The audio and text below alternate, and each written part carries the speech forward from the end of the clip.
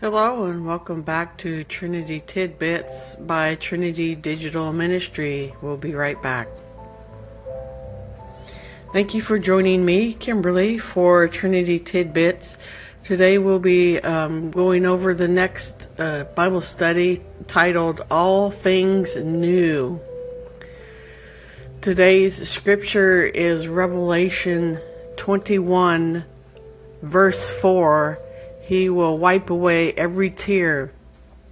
But the range of scripture that I will read is Revelation 21, 4 through 8. He will wipe away every tear from their eyes, and there will be no more death, sadness, crying, or pain, because all ways are gone. Old ways are gone. The one who was sitting on the throne said, "Look, I am making everything new." Then he said, "Write this, because these words are true and can be trusted." The one on the throne said to me, "It is finished. I am the Alpha and the Omega, the beginning and the end. I will give free water from the spring of the water of life to anyone who is thirsty. Those who win the victory will receive this, and I will be their God, and they will be my children. But cowards, those who refuse to believe, who do evil things, who kill, who sin sexually, who do evil magic, who worship idols, and who tell lies, all these will have a place in the lake of burning sulfur.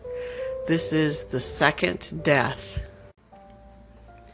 What I'm observing here is Revelation speaks to everyone in that God heals all and wipes away every tear.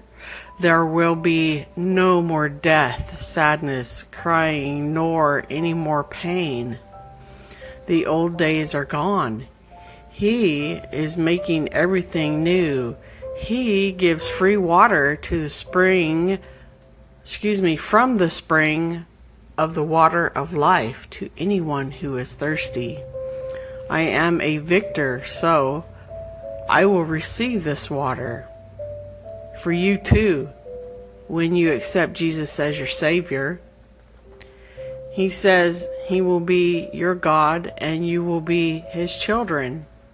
Those who do not accept Jesus as their Savior are wicked and will have a place in the lake of burning sulfur. He has the final word. He is the Alpha and the Omega, the beginning and the end. We've seen that before in the other Bible study. So what are you seeing in these verses? What are you reading? What stands out to you? And God is speaking to all of us here, everybody. Just think about that and let it soak in. What is that saying to you? So my application for this is that I need to completely trust God. He has given me the victory through Jesus as my Savior. He has made all things new because of Jesus. I need to make sure that I share my testimony and witness to the wicked and make sure they hear of Jesus, the Savior, and what He has done for all mankind. What's God saying to you today from this lesson?